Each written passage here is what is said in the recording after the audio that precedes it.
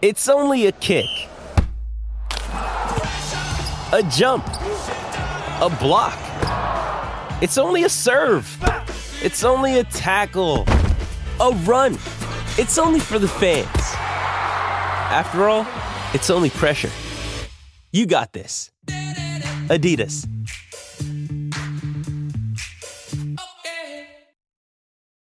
Your brain needs support, and new Ollie Brainy Chews are a delightful way to take care of your cognitive health.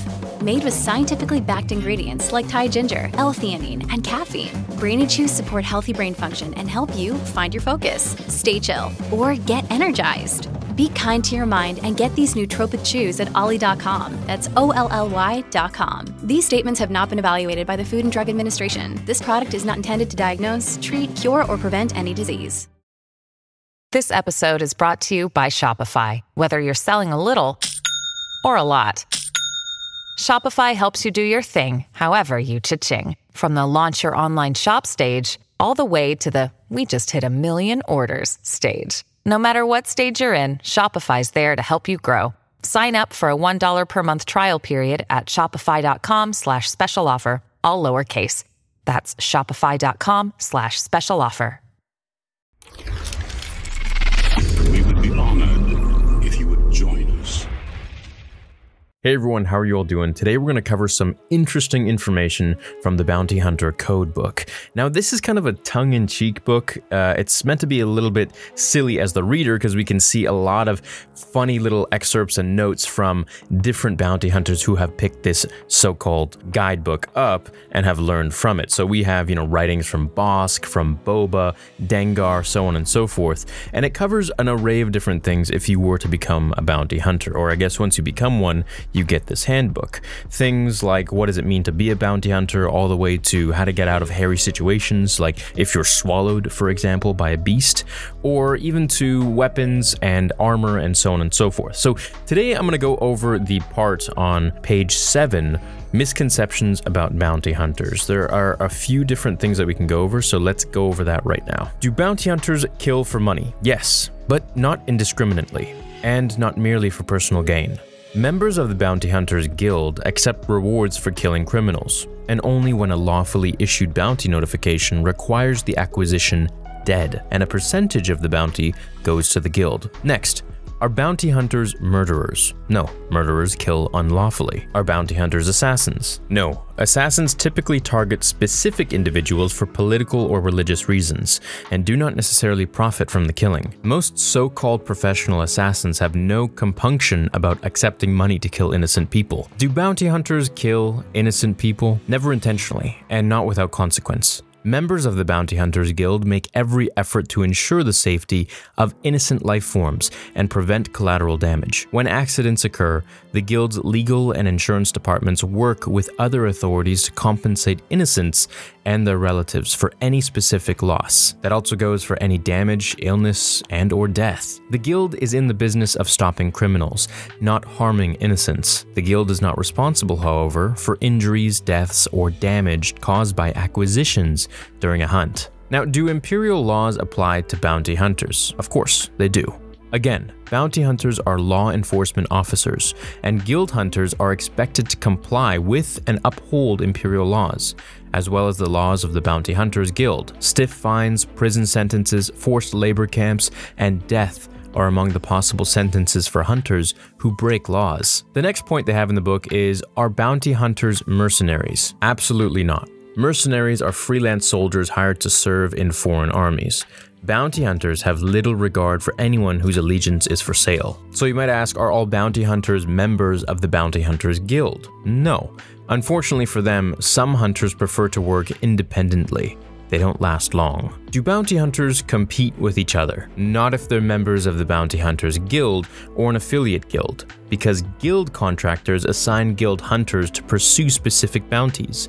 Guild hunters seldom cross paths, but when they do, they respect each other as allies. As for non-guild hunters, if they interfere with an authorized guild hunt, the guild will make sure they never compete again. And in this part here, Boba actually adds the best don't need backup, which is kind of funny. Do bounty hunters do freelance work? Now this is an interesting question because it makes you wonder, do bounty hunters just kind of go to anyone who pays them? Kind of like a hitman. But The answer actually isn't so much so that they're a hitman versus it has to abide by certain guild laws. Here's the answer.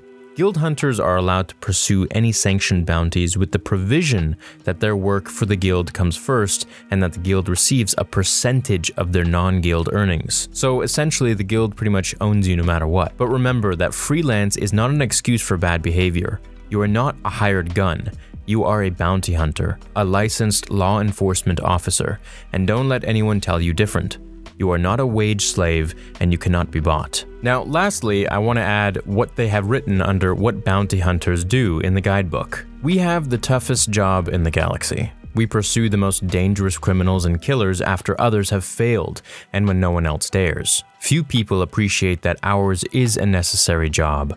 A job that someone has to do. While others cringe and whimper in weakness and indecision, we're the ones who get things done. But every bounty hunter has to start sometime, and I understand that you're new and don't know all the ins and outs of the trade. Here's how the job works. Someone commits a crime. The Empire, a local government, a corporation, or an individual issues a notification to the Bounty Hunters Guild, offering a reward for the capture or execution of the criminal. The entity that issues the notification is known as the originator.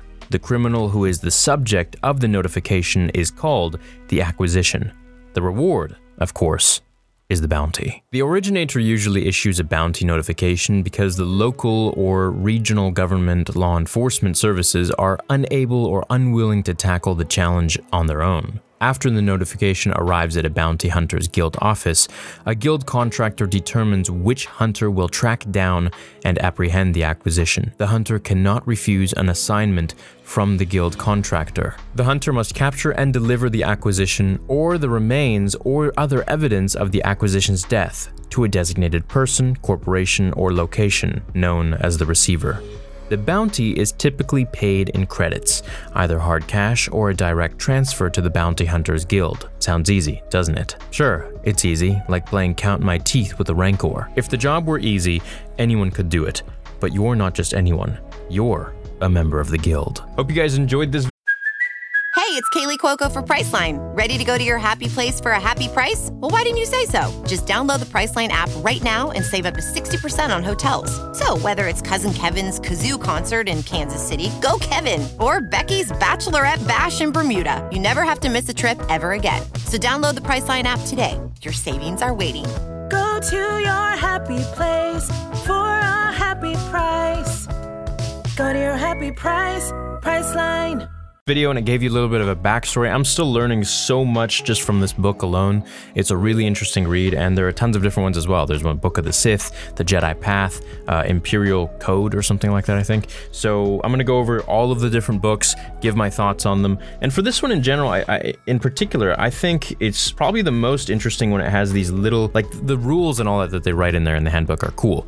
But what I think is really neat is when they add these little notes from the characters, such as Boba, like the part about the Rancor that we just read. Dengar crossed that part out, or highlighted it rather. Like the part that we just read about the Rancor, sure, it's easy, like playing Count My Teeth with the Rancor. That part was actually highlighted by Bosk, and it was written, I played that game once, I have the Rancor tooth, and then underneath it, Dengar snarkily replies and writes, anyone can play it with a dead Rancor, Dengar.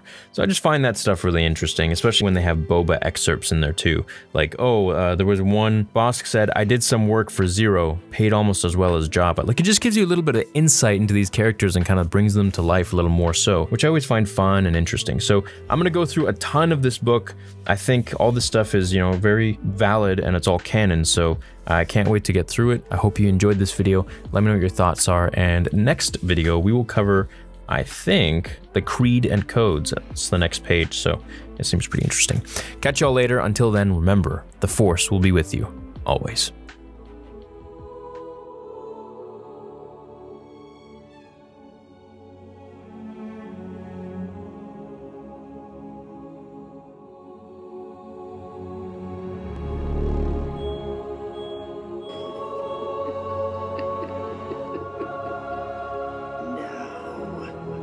Fulfill